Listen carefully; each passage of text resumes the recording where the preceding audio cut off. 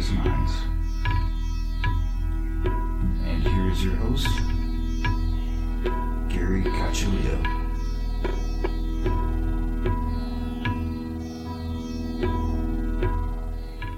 Welcome everyone to another episode of Everything Imaginable. I'm your host, Gary Cacciolito. And before we get started, I want to thank everybody for listening and also thank the contributors to my show, who are Candace Sanderson, author of The Reluctant Messenger, Joseph Simcavi, author of How to Kiss the Universe, Ms. Aida, psychic, author, spellcaster, and root worker. And you can find her at MsAida.com, MISSAIDA.com. And this episode is being sponsored by Ginger Glasser. And you can find Ginger at tarotbyginger.com. And she's a tarot reader, evidential medium, and healer. And again, that's at tarotbyginger.com. And also, this episode is being sponsored by Alan Questel. And you can find him at uncommonsensing.com, UNCOMONSENSING.com.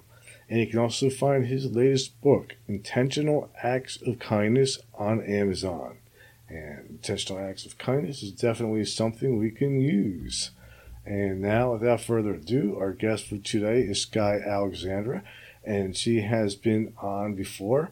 And it's always an honor to have her. Her books are some of the books that really inspired me or guided me in how to read tarot. And it really affected my life. And she also has a new book out called The Kitchen Witch. Thank you for coming on today. Thank you for having me on. Yeah, so always thank you for sharing your knowledge in these books, so people can learn from you. What inspired the newest book, Kitchen Witch?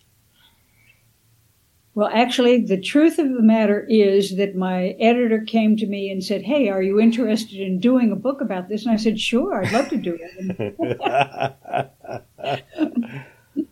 That's really how it happened. But I think what I'm noticing as a trend is that kitchen witchery, which is a really ancient practice, is becoming a lot more popular now because it is back to basics. It's relatively simple. You don't have to know a lot of arcane languages and esoteric symbols and all that sort of stuff to practice kitchen witchery. And so a lot of people are finding they want to get into witchcraft, they want to do magic, but they don't want to study for 20 years before they can actually practice it. Right. That's definitely true.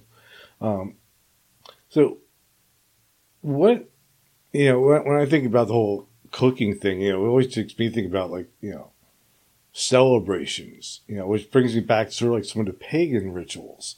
Is any of that involved in the book? Like the idea of just, putting ingredients in the food that are sacred, that are going to bring people together to, do whatever it is humans are doing? Yes, absolutely. That's a very big part of it. The celebration of food, the celebration of family and friendship. I mean, in our everyday rituals and in our sacred rituals as well, food shared among friends, breaking bread with family, that's a very big part of it, and it has been for thousands of years.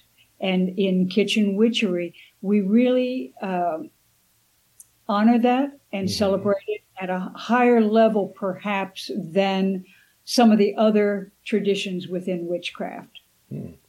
We see the everyday as sacred. Mm-hmm.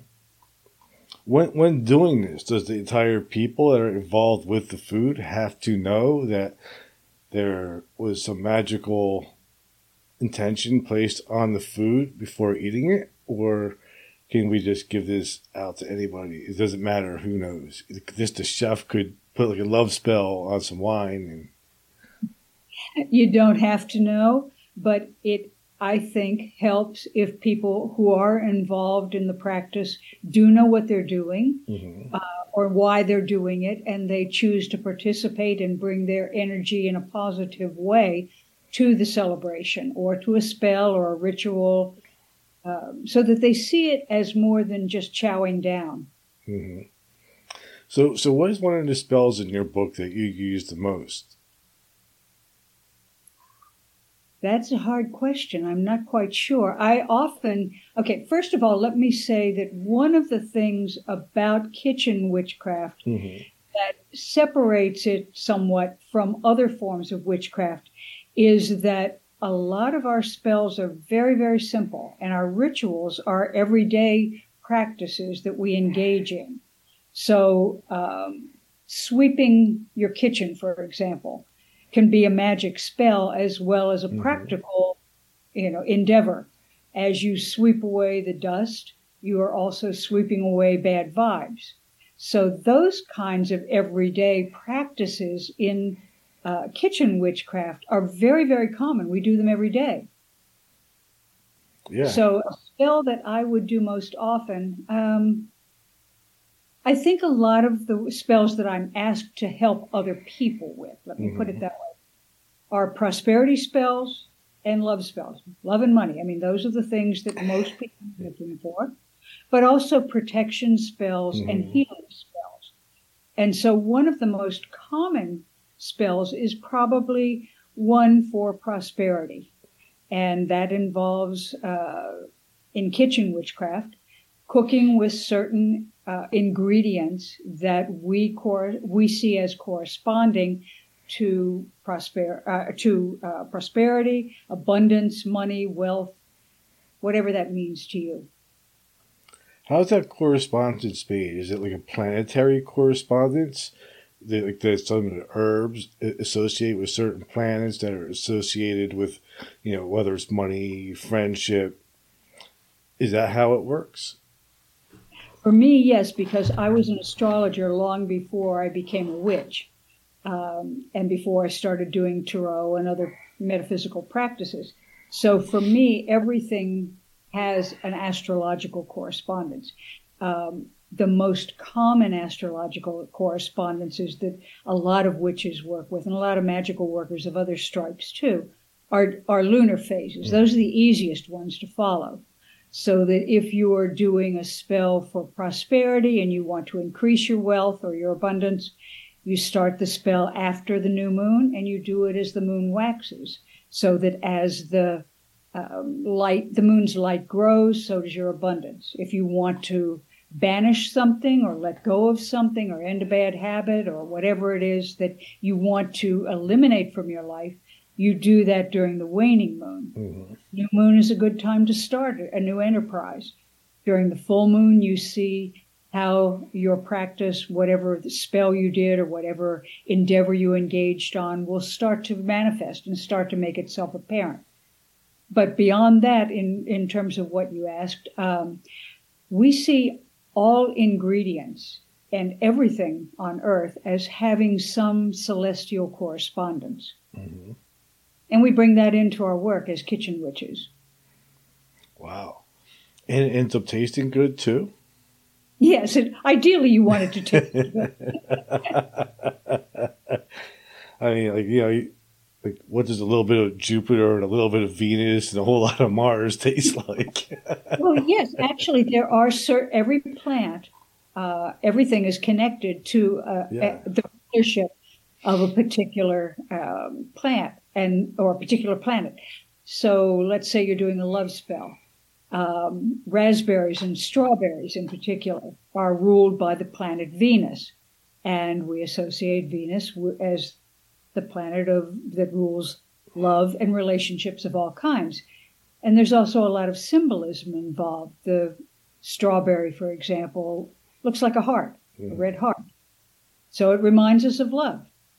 And therefore, if I'm doing a love spell, I might include strawberries and raspberries in the ingredients. So love is definitely about the desserts.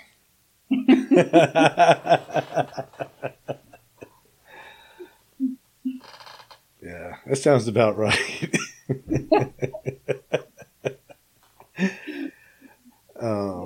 I guess like the curses would be like bitter. Do you have any curses laying there? Like, is there any like I hexing don't or? do I don't do curses myself, Hmm. uh, but there are many people I know and feel are respectable people in the witchy community who say that you need to be able to learn to curse, cast curses. What I tend to do instead is maybe banishing magic or binding magic to Hmm. prevent harm from others. And, that comes in handy. But I believe personally, and I'm not alone in this, that whatever energy you put out into the universe will come back to you threefold. So I'm not so likely to put out a lot of harmful spells that are intended to harm others. All right. I would be more likely, as I said, to try to block their energy, maybe do a boomerang spell that reflects back whatever they send to me so that it will bounce back to them. Mm. So is kitchen magic something that goes back all the way into, you know, like how far back does it go? Like when did it begin, or is there even knowledge of when it started? I don't think we know how old it is. It's probably the oldest form of magic. We certainly know that it goes back to ancient times. Well, first of all, it's rooted in old hearth magic, and in ancient Greece and Rome, for example, the cities had a communal hearth, which was both a place where people might gather to cook and eat together, but it was also a place for engaging in rituals and for making offerings to the deities. One of the ones that is connected with um, kitchen witchery, especially, is the Greek goddess Hestia, and in Rome, her name was Vesta. And in those cities, in thousands of years ago, the fires in the hearth were kept burning all the time. You probably heard of the Vestal Virgins, who were the Hmm. ones who kept the fires going, dedicated to the goddess Vesta in ancient Rome. And so we know it goes back that far, but probably far further than that, probably far beyond written time. Hmm. Do you think it was probably the most common form of magic throughout time, I think it was certainly part of that, yes. or folk? Yeah, yeah. And how do you think people will use that now? Like one of the things too, like most people just eat out or just eat processed food. Well, I think that kitchen witchcraft um, is more likely to focus on making it yourself because Hmm. that is part of the ritual itself, choosing the ingredients that you use so that they correspond to your intention, choosing ingredients that have magical components that will enhance whatever you're doing. And the shared activity, if you're doing it particularly with other people or for other people, is something you're probably not going to do at McDonald's.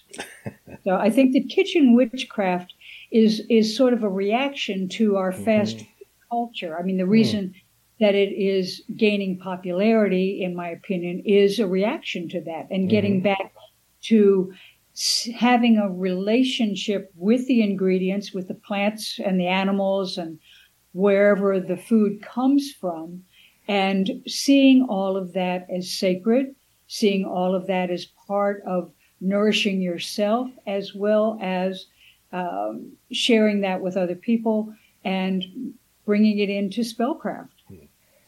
That is definitely something that we sort of have lost over the last 20 or 30 years, I think, is that eating together. Like when I was a kid, it was an important thing in my family, you Me know. too. And now I don't know of anybody who really does it. Yeah, I think we have lost that part of our tradition, and kitchen witchcraft is attempting, I think, to restore that and to see the significance, how important that really is to our relationships with ourselves, with each other, with our communities, and with the planet in general, as well as the plants and the animals that live here and those from which we draw upon. What is it that gives? One of the things, like, what is it that gives? I was going to ask, what is it that gives these things magical properties? But when I sometimes look at nature, my assumption is that everything in nature has its own magical property. I agree with you. And I think that most kitchen witches and also healers who work with herbal remedies and plant remedies would also agree with that, as well as probably a lot of people who are the indigenous people in our cultures and people who are natural farmers, master naturalists. You know, a lot of people who work with the natural world would certainly say that. Yeah. Everything is spirit. Yeah, it's also like another big trend right now, too, and I've done a lot of episodes on it, is plant medicine. Mm-hmm. People are sort of trying to get away from the pharmaceuticals and going back more towards natural herbs and things like that. Mm-hmm. Yes. And kitchen witchcraft also involves that. It's not only about preparing food. It's also, many of us are healers. Many of us do use natural healing methods. So do you have like some potions and things like that in there? I'm sorry, say that again. Do you have like potions in it? Well, I think first of all that if we go back to ancient times again, healers and witches were basically the same thing. Yeah. There wasn't a distinction in early times. And kitchen witches not only made food for people, but they also in their kitchens created remedies, medicinal remedies and herbal concoctions and witches' brews and all of that. Mm-hmm. And we're bringing that back into, I think, our work today. Is chicken soup really good for a cold? Probably. I mean, think about it. It gives you comfort and a feeling of warmth and being nurtured, right? Yeah. So what can be wrong with that? And also it depends on what you put in it. I mean, I think that, yes, healing food that contains natural ingredients. I tend to eat mostly organic food. I live on a cattle ranch where we have grass-fed beef. And I think that paying attention to the actual food that you eat and appreciating where it came from has got to be a healing experience. So, yeah, I think chicken soup is probably anything that you believe is going to help you will. It's that emotional aspect, I guess. Because there always is that emotional aspect to any type of spell. Yes, indeed. The emotions, your focus, your intention, your feeling, everything that you bring to it is what makes it work. I mean, you don't have to have any special tools. You don't need a magic wand or a pentagram or a chalice or anything to work a spell. It's all in your mind. It's all in your intention. And the more emotion, the more passion, the more focus you can bring to it, the stronger your spell will be. What is a spell exactly? Like for my listeners who are not familiar with witchcraft or magic and might think that, that there's no science to a spell, when there's really actually a whole lot of stuff going on in a spell. Like, what exactly is it? In my from my perspective, it's creating an intention, mm-hmm. imbuing it with emotion, focusing your will, and putting it out there. It's a practice, usually some sort of ritual, although it doesn't have to be a really fancy ritual, that is intended to create an outcome. So you're working with cosmic energies, earth energies, your own energies, to produce an outcome, which can be simple, like getting a parking place in a crowded mall at, day before Christmas, or it can be as simple as just giving a blessing before you eat a meal. It can be very, very complex. It can take weeks. There are things that are called long weavings, which, may take weeks or months to complete with a lot of steps in between. Wow. How does the universe know? Like, why does it work? Like, why does the universe respond to our intention, do you think? Because we're all one. We're all part of everything. That's a great answer. We're one at the universe. Yeah, I mean, even if you don't know that you're working with the universe, you are. You can't escape it. You can't separate yourself from everything else. Yeah, I wonder what people it's like so many people don't know that, though. So many people do not know that they can have pretty much whatever they want in this life by just asking the universe for it. That's the law of attraction, is putting out into the universe the request and the intention that you have and believing that it's going to come back to you. That's a big part of it, too. The believing, yeah. Yeah, I mean, doubt is like pouring water on a fire. It's going to put out your spell. So you have to realize that there's a saying, you'll see it when you believe it. And if you don't believe in your own power, you're less likely to be able to manifest it. That's not always true. I often say that a lot of the black magicians are people who don't even know that they're doing it. Like somebody cuts you off when you're driving down the highway and you curse that person. That's black magic. You may not have a whole lot of power to do anything with it because you're not focused. You haven't honed your skills. You don't really know what you're doing. But nonetheless, yes, everything you do is putting energy out into that cosmic web, into the universe, and it will resonate through all of that web, if you will, positive or negative. But yes, you're right. You can have whatever you want, and you are getting everything that you've asked for all the time. You look at your life and you're not happy with it. Well, then change your story, because you have attracted whatever you have in your life now. You've manifested that. Mm-hmm. And you can change it. Yeah.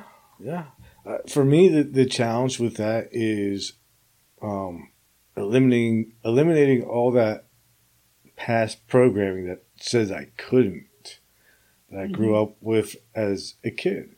And I think the other thing that gets in the way, at least for me personally, is this idea of there's only two choices, this or that, good or bad, plus or minus, when there's really an infinite number of choices that are available. Yes, I agree with you. The universe isn't a binary system. It's infinite, far beyond what we can possibly imagine. And yes, there are so many more possibilities than many of us allow ourselves to embrace or even, dabble with. Mm-hmm. Like you said, we've all been fed a lot of self-limiting negative programming that has kept us trapped even into these stages of life. Yeah. I recognize it more now, as I'm older, but, during those younger part of my life where my thoughts were controlling me instead of me controlling my thoughts, it felt like I had no control. Mm-hmm. Yeah, that's one of the good things about getting older, isn't it? I think so. At least for some people, I don't know what it's like for everyone.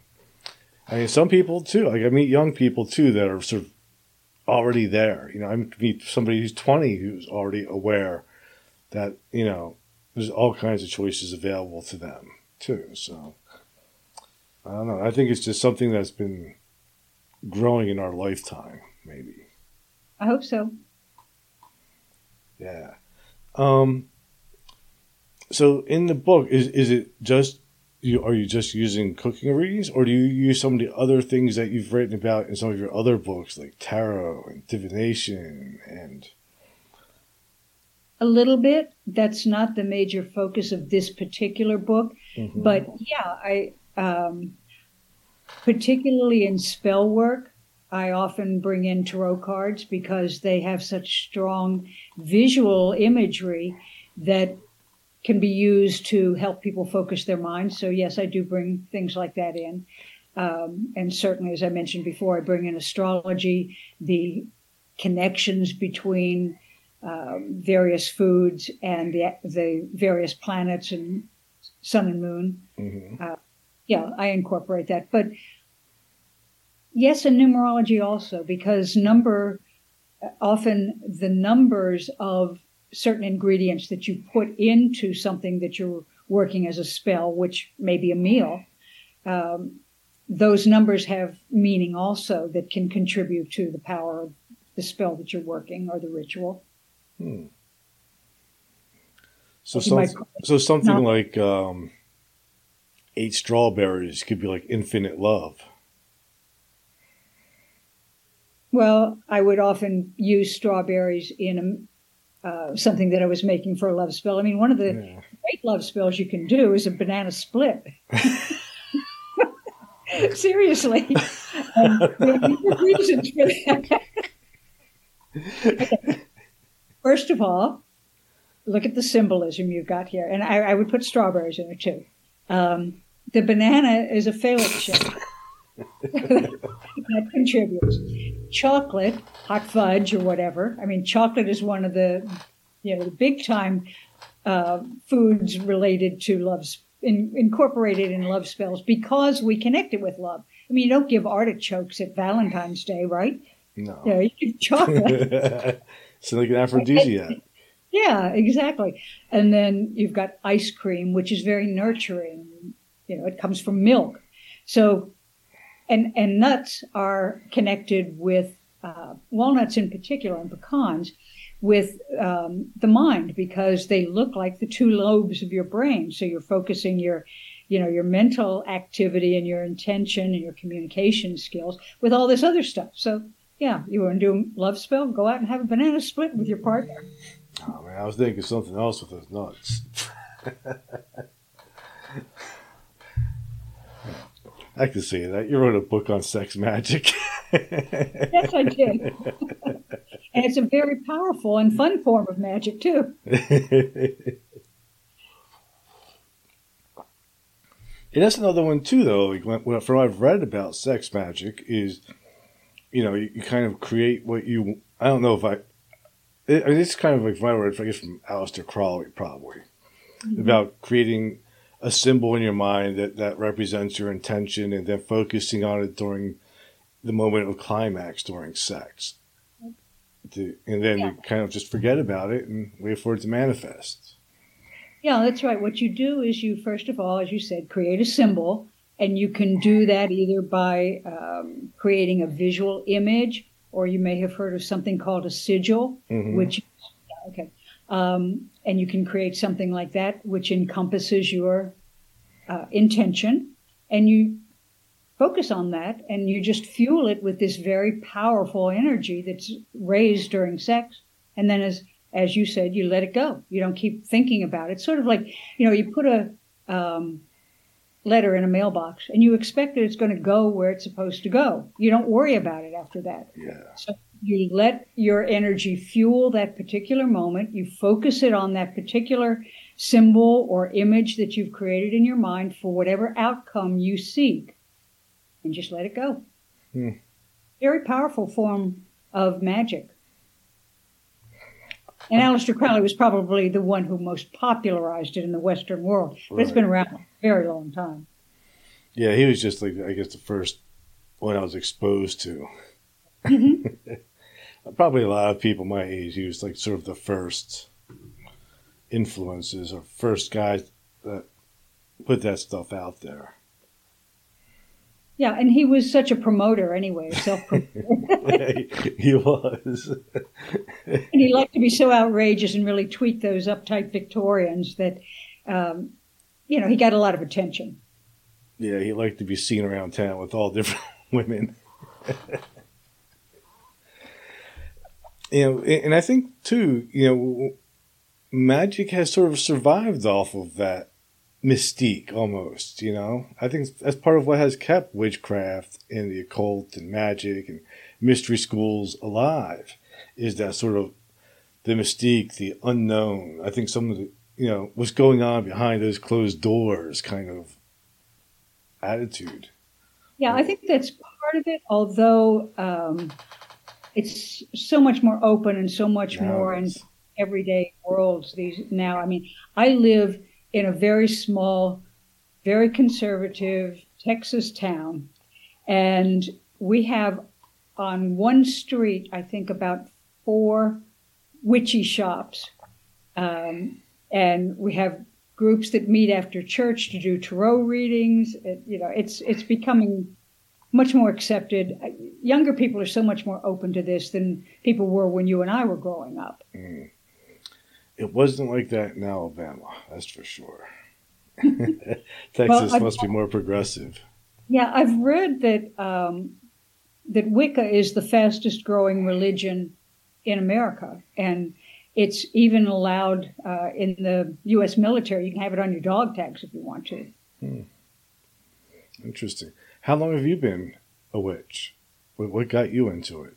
How long? I think I was born into it. Not that I'm a hereditary witch, but that even before I started school, so I must have been 4 or so, I felt telepathy. I felt a strong connection with the earth and the cosmos. I did not feel any connection with organized religion and rejected that. So I think I was born a witch. I just didn't know that until probably when I was in my late 30s. I actually started practicing and writing about it. I started studying astrology when I was about 25.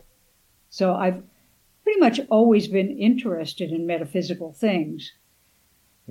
Were you raised under like a different religion with your parents? No, I was raised basic Methodist. Huh. Interesting. I was raised Catholic. Well, the Catholic religion actually has a lot more magic in it than the Methodist. I mean, the Methodist, I hope I'm not going to offend people, but it's pretty stripped down. I mean, the rituals are pretty basic, whereas in High Mass and Catholic, it's very symbolic. A lot of symbolism and a lot of magical stuff that most people may not realize. But I mean, you've got the chalice, which you have in witchcraft, So, yeah, there's a lot of similarities. It comes out of the old pagan religions, and that's part of the reason they had to take over that and co-opt the pagan religions into Christianity when it, started coming into the fore. Ireland was one of the hardest ones to win over, but they eventually did bring the goddess Bridget, who was one of the most beloved pagan deities in Ireland. They had to canonize her and make her a saint so that, that would help the Irish people accept Christianity. Give them a saint. Yeah, make her a saint. Yeah, there are a lot of similarities. Like I remember when I first started reading stuff about, I think it was called the Tetragrammaton. The 4-letter name of God that you always see above the cross in the Catholic churches. And how that corresponds to the 4 elements that are used in witchcraft. Yes, indeed. It's all connected. We've all borrowed out of each other. All derivative. So when you started doing it, what was it that attracted you to it? Was it because you had already noticed abilities in yourself that were supernatural? Or you just wanted to go closer to nature? I enjoyed the natural part of it, yes, but also it just seemed to make more sense to me. And it had much more richness than the traditions I had been brought up in. And also one of the things that for me was important was, in Wicca at least, this is not true of all magical traditions, but a female deity. Because when you're raised in most of the world's major religions, you've got a male god, which, if you're brought up a woman, you're born female, that may not necessarily resonate so much with you. You don't necessarily like having the limitations that those conventional, or that the world's major religions put on women. And Wicca honors a female deity. That doesn't mean that men are excluded, because we see the god as the consort of the goddess, and certainly you need both energies for creativity. So they are incorporated, but that was one of the big things for me. And we saw Wicca really beginning to take off in connection with the rise of feminism in the early 70s. Mm-hmm. Yeah. I was, the whole male dominance of like the Aramaic religions is bizarre. I think it's bizarre to even think that, there's definitely negative, male and female or polarities. There's polarities in the universe. Our universe, everything has a polarity, an opposite. Whether you call it negative, positive, male, female, it doesn't matter. Everything has that. But to think that the actual creator of all these laws that are sustaining our universe is some specific male gender or anything, I find it kind of silly. I imagine that it's going to be something beyond a gender. Yes. Or beyond the pole. Because if it created polarity, then it has to be beyond polarity. I agree with you.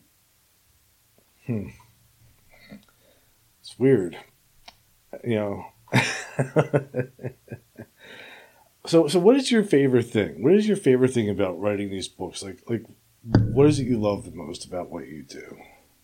Because you've written so many, and you've been doing this for so long, have influenced everybody.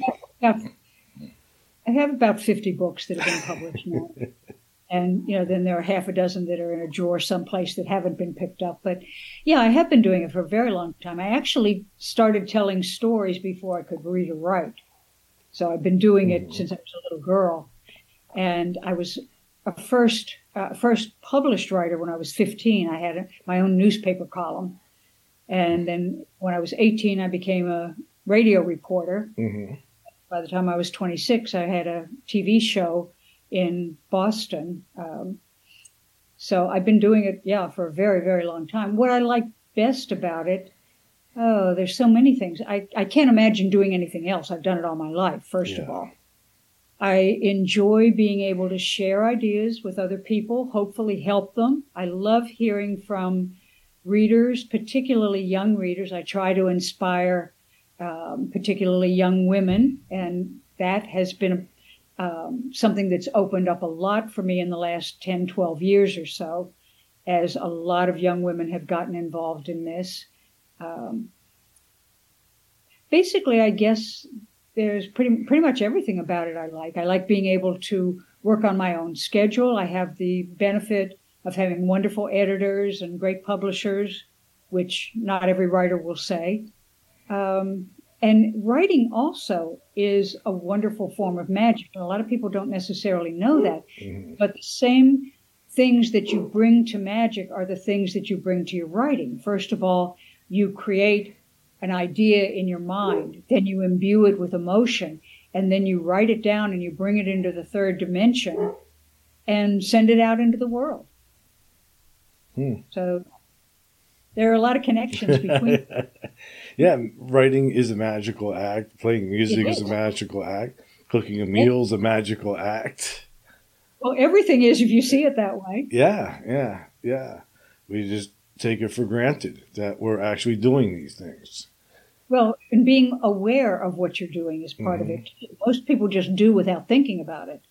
But in the practice of magic, you're aware of every step that you are engaging in and see it as part of the journey to your outcome that you're seeking. What do you think? What is the difference between the audience that you're writing to now versus the audience that you were writing to 30 years ago?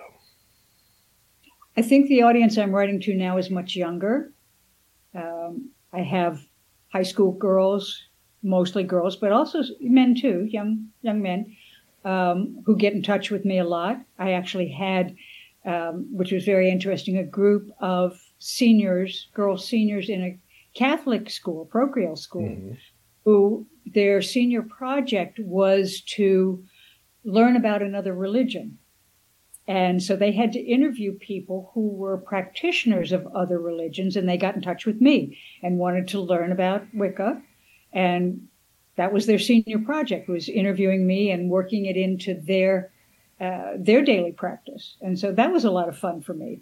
So my major audience now, I think, probably has dropped down to about age 16, whereas 30 years ago, I was probably writing for people in their 30s or maybe 40s even. And that still is part of my audience, but I think it's a much younger audience. There's a kind of witchy store in my community that sells my books. And one day I was visiting with friends there, and I saw a girl who was probably about 14, and she had one of my books under her arm. And I walked over to her and introduced myself and said, "I'm the author. Would you like me to autograph your book for you?" And she was so thrilled, and it was very fun for me. Might have been the first time she ever met an author in person, and saw somebody who was a witch who looked as ordinary as I do.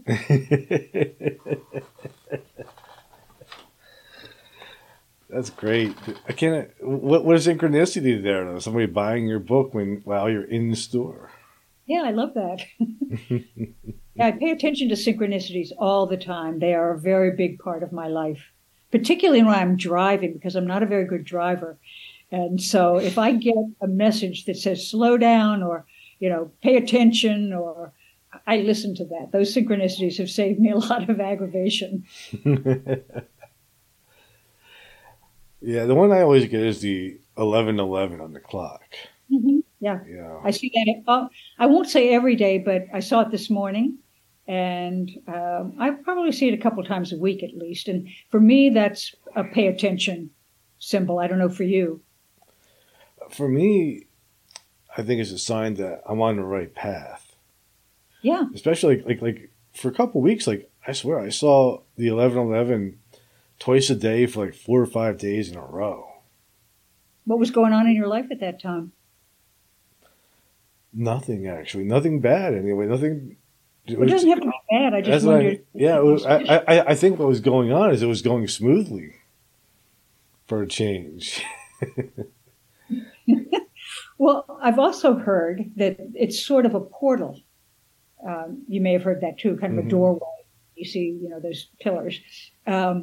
So when I see that, I try to stop and think, what was I doing or thinking about at that particular time, and what kind of message is coming through to me related to that. Interesting. Now I got to think about that one. Well, it may not be the same for you. I don't know. I never considered it. I just took it as a sign that things were going well and to keep going doing what I was doing. Okay, then that's what it is for you. That's one of the interesting things about another thing about like when I interview psychics. Every psychic has their own psychic language, I guess. That they create, a catalog of symbols and words and colors, assign them different meanings, so that when they give a reading, when those things appear, then they tell the client what those symbols are. Mm-hmm. And you learn your symbols by paying attention to them. If I find coins on the street or in the supermarket or someplace that they're not normally going to be, I find that usually within about a week I'm going to get money.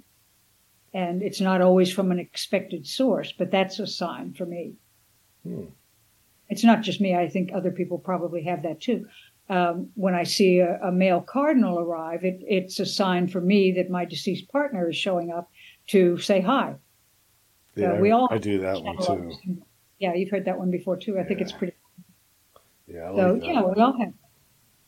And it's good, I think, for me at least, to pay attention to that and realize that I'm receiving communication, whether it's from my spirit guides or from a deceased friend on the other side or my own inner self, wherever that's coming from, those symbols have meaning and they're trying to get my attention.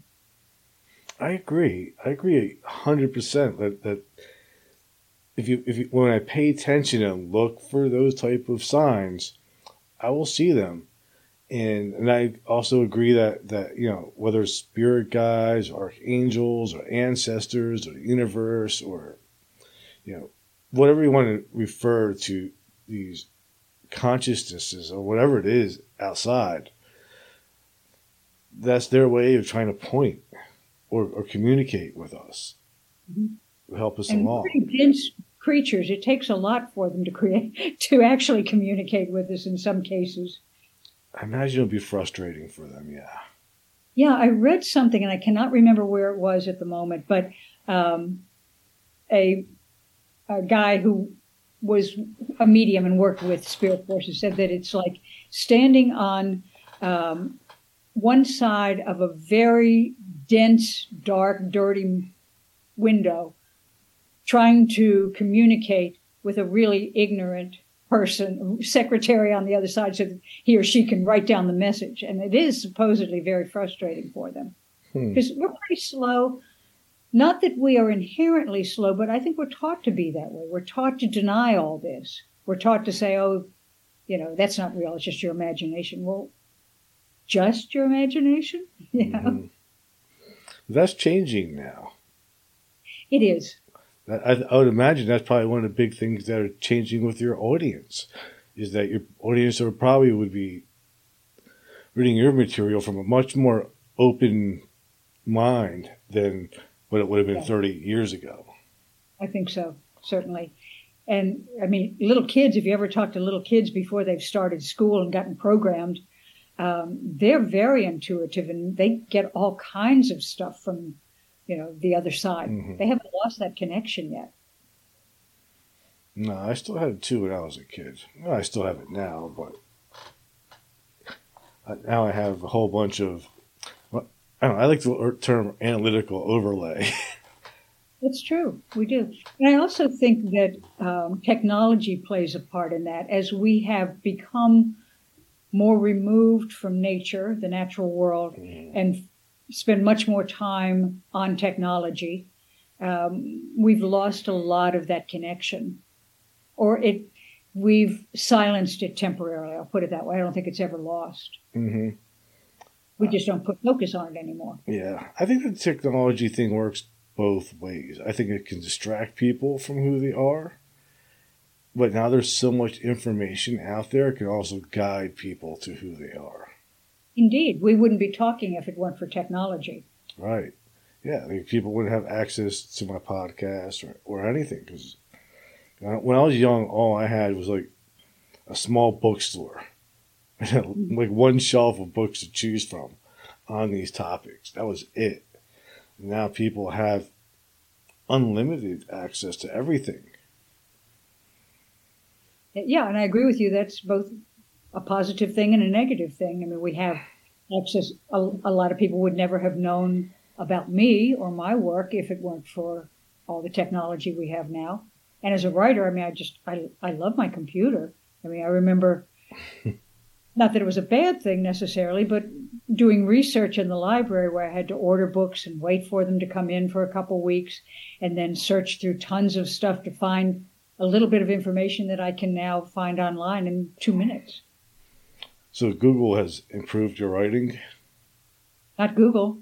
I use DuckDuckGo. I'm not fond of Google these days. Censorship is not really something that I find appealing, and I don't like the way they do their algorithms so that, you're only going to get a few options. There may be 1,000 possibilities out there for you, but you're not going to be able to access them. They're going to choose which ones they give you. Yeah, I've used DuckDuckGo, but not regularly. It gives me a few more options, and I feel like I'm not quite as much under Google's searchlight. It's it doesn't screen out everything, certainly. I mean, Microsoft is still going to get in there, and it's not going to protect me from my searches are still going to be available to anybody, but I find that I have more options. It doesn't do as much censoring of material. That's just my experience. Yeah.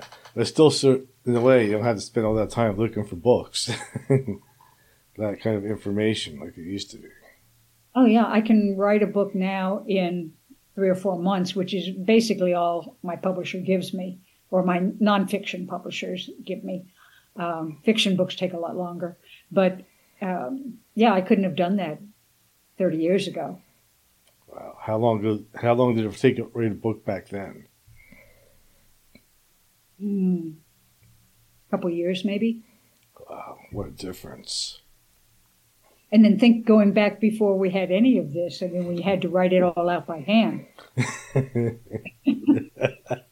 You had to crank a hand press to get the book out there. And you used papyrus, maybe. You wrote everything on papyrus or on vellum or something like that.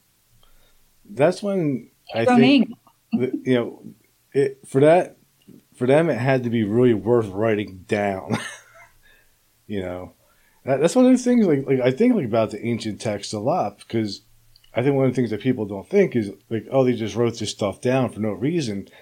It's like, no, it had to have been important to them for them to write it down, because it takes a lot of effort. It wasn't something that was common back then.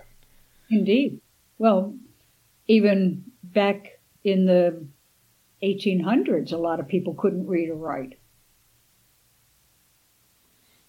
Yeah. I believe that one book, it's not really necessarily true, but it gave this analogy that one of the first forms of magic was reading and writing, because a person could transmit a message without actually seeing the person. So people would assume that it was magic. Yeah. Yeah, that's true, because they couldn't do it themselves, so they had to assume that this was a person who had special skills. Yeah. Reading and writing. Which we have now. Do you think that ancient cultures had, relied on magic more than we do? Well, sure. Look at the Egyptians, the Druids. Mm-hmm. Yeah, a lot of ancient cultures relied very heavily on it. And they believed in it. That was part of their existence. They didn't necessarily separate themselves from the natural world or the cosmos the way we do. They interacted with it all the time. And magic is certainly, you can find magic spells, as I said, in ancient Egyptian texts. And the Druids certainly practiced a lot of magic. And it probably goes back far beyond anything that we can conceive of. And maybe I would assume probably the ancient Atlanteans and other cultures practiced magic also. I agree. I think, for them, though, what we call it magic or supernatural. I think for them, though, it was just another technology, but natural technology, mm-hmm. or technology of consciousness. Not really sure how to describe it, but I would look at it kind of along those lines. Yeah, that's a good way of thinking of it. So what's your next book going to be about? I'm not sure. I've been focusing a lot on writing fiction lately. I write a mystery series that's set in the 1920s. And the last book in the series was all about occultists. And there were witches and wizards and a tarot reader, an astrologer, a resident ghost in an old castle, that sort of thing. So most of what I've been writing now is fiction, not nonfiction, although I've been thinking about proposing to my editors doing a companion workbook, a tarot workbook, because I teach a tarot class once a week. And one of my students brought in a wonderful book that is a journal and also a tool where she can record things that we learn about in our class. And I thought, well, I don't have one of those as a companion to my tarot books. Maybe I should write one. And I could, use a lot of the material that's already in those tarot books, but approach it in a way that would help students to learn rather than just reading something. They could actually engage in writing down their own experiences, their own spells, and keep a journal of that. So I might do that next. When it comes to tarot, do you go by like the hard meanings of the cards that was written in the book, or do you believe in a more intuitive approach, or a mixture of both? Well, what I usually recommend, and this is in my classes, but also when I do readings for people and for myself, the very first thing I do is look at the imagery and see what comes up for me intuitively. Mm-hmm. That doesn't mean I won't go back and look at what other people have said about the cards, because that's helpful to me too. But I think that the very first thing should be, what is your inner self telling you? What's your subconscious bringing up that you need to know about? Because I've found that when I'm doing a reading, I'm usually ask somebody, is there something in particular that you want to know about? Is there something that's forefront in your mind that, you've come to me for a reading to learn more about? And sometimes they'll say, oh, no, I just want a general reading. And then I'll lay out a spread for them, and I can see right away that there is something that's, pertinent, forefront in their minds, and that's going to show up in the cards anyway. Mm-hmm. So I think intuition comes first, and then, just studying and practice like everything else. The more I do it, the, more I can bring to a reading for people. I can, more other readers that I talk to or books that I read about it can help me to gain knowledge and share that with others as well. Yeah, my way has changed too over, 'cause I started when I was 12, and it's just evolved into how I do it.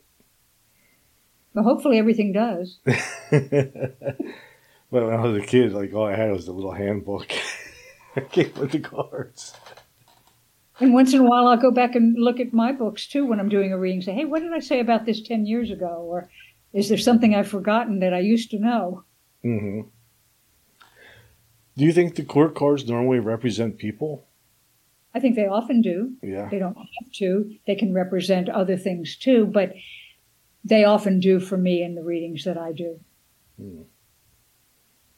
That was always one of the things that sort of threw me off, was the different ideas of the court cards. Well, it doesn't. I don't think they always mean the same thing. They can mean different parts of yourself. They can be symbolic of different things that are going on in your life. I mean, if you draw a page, for example, it may mean that you're embarking on something new. You don't necessarily feel that you're quite comfortable with it yet, and you're a student in the process. It doesn't necessarily have to be a young person that you know. Mm-hmm. King might show mastery in a particular area of your life, or having leadership abilities and taking charge of something that's going on. It doesn't necessarily have to mean, a father figure or a leader in your community. Mm-hmm. But it can. Yeah. Yeah. Because I know there was I read one book where it associated each card with, because there's 12 court cards, so they went with the astrology route of giving them all astrological, which does show up on the cards themselves also. But then there's the obviously the male, female archetypes, and then all the different elements. Mm-hmm. There's the actual people perspective. There's so many different ways to look at them. Like the court cards for me are almost where I almost do have to rely on my intuition on which type of definition I'm going to go with on them. Mm-hmm. And sometimes they really are very literal. I mean, I did a reading last week for a man, and the one of the cards that came up, it was a past, present, future reading. In the future position, it was the Queen of Swords. Mm-hmm. And I interpreted that as being a strong, intelligent woman in a position to communicate very clearly, and maybe that there was some sort of negotiation or a legal situation going on that was related to that. turns out he was in the middle of mediation for a divorce and child custody. And he was the next week meeting with the person who was going to be deciding the case, who was a woman. So, in that case, it was very yeah, it was really an applicable card for that. Yeah. Definitely. So it can be, but it doesn't always have to be. Right.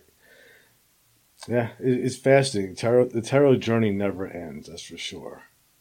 Never. It's endlessly fascinating for me, too. Have you ever tried to create your own deck?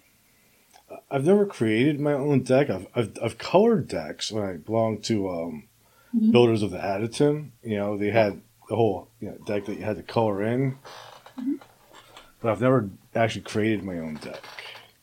I started doing one. I got about halfway through and then lost steam, but I've got, maybe 40 that I've done. I don't know if I'll ever finish them. Yeah, it would take me a long time to do it because I would have to write down first all the symbology that I would want to include in each card, and it's a lot of cards. Do that with. Yeah, you want me to show you one? Yeah, definitely. Okay, I'll show you one. Let me grab it off the wall. Okay, this is, maybe we can see it here in the screen. Can you see it this Yep. way? Okay, this is the world card for me. And each of the outer circles is representative of one of the elements. And the three that are in the middle, you probably can't see it here, but it has an affirmation in it that says, I am in harmony with divine will and at one with the universe, and it's created into a sigil. And then because I use a lot of Celtic symbolism, because to me they represent the twists and turns in life's journey, all around the outside, and then the spirals in the corner. So that's my world card. I like it. I hope you finish it and get it out. I've never planned to have them go out into the world. I just did them for myself. You? Yeah, and I use them in magic spells, and I also do you know feng shui? A little bit, yeah. So I hang them in different places in my home in relationship to the different gua and feng shui in order to attract whatever energy it is that I'm trying to manifest. Yeah. That's another thing that changed too. It used to be strictly like Western and Eastern traditions. Now you can put feng shui into tarot card usage. Yeah. It's great. It's absolutely great. I used to hate that when people used to argue over different systems and which one was right and which one was wrong, which attribute was right, which one was wrong. It drove me nuts. Well, it's all energy. It's all information. And why not use it wherever it works for you? I mean, I got into feng shui initially because my first career was as an interior designer. And so much of feng shui is about coordinating your living environment in a way that allows for a smooth, companionable flow of energy through a space. So I realized that a lot of interior designers, including me, were doing that automatically. We were creating living environments that were congenial, where the energy was flowing very comfortably. I mean, if you walk into a room, for example, and the first thing you see is the back of a sofa, what are you going to experience? Immediately, you're going to feel repelled. So, you don't do that in interior design. One of the easiest feng shui cures, which is what we call them, is you walk into a dark space and you feel uncomfortable and uncertain, maybe a little bit anxious. First thing you do is you flip on a light. That's a feng shui cure. So that was how I got into that part of, and feng shui is a school of magic also. Yeah. And I found that it worked in combination with the other things that I was doing. Yeah, it's great that it all works together. And plus, just creating your own system out of systems that already exist. It's awesome. Yeah, just tapping into those. They're all out there. Yeah. So I want to thank you for coming on today and talking with me. And and before Before we wrap it up, though, where's the best place for listeners to find you and to get your latest book?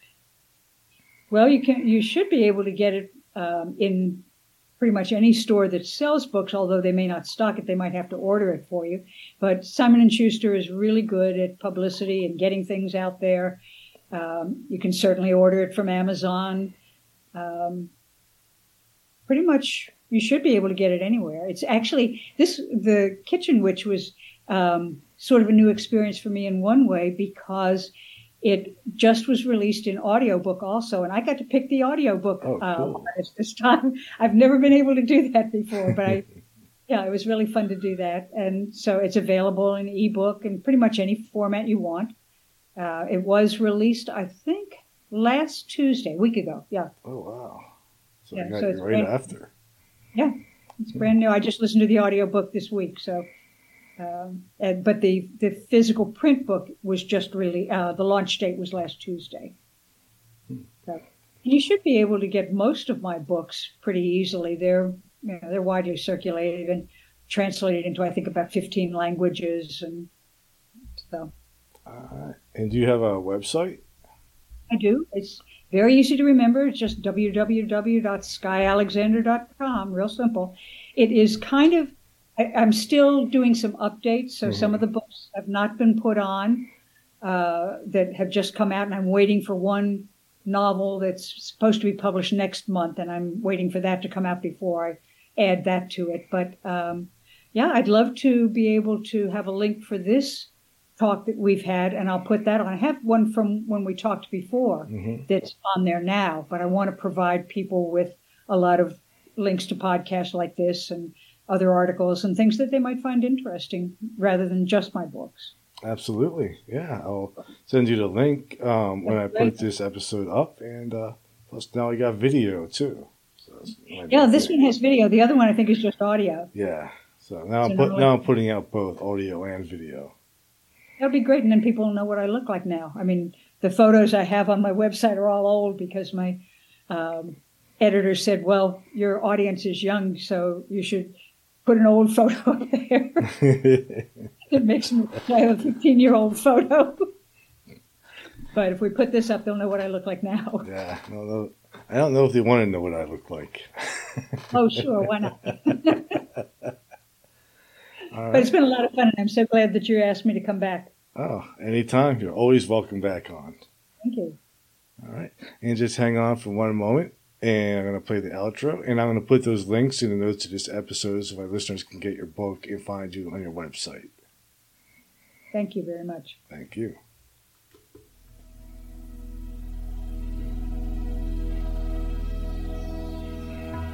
Thank you for listening to Everything Imaginable. You can reach Gary at everythingimaginable2020.com or message him at everythingimaginable2020@gmail.com. He's also on Facebook, Twitter, Instagram, and LinkedIn. You can buy t-shirts, coffee mugs, and other merchandise to support the cost of producing this podcast. Click on the merchandise link at the top of this page, www.everythingimaginable2020.com. You can also buy his book, Enlightenment Guaranteed.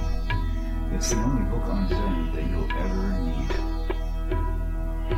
You can find it on Amazon, and it will change your life. Because remember, everything that it says was first imagined. If you loved what you listened to today, don't forget to rate, review, subscribe, and share.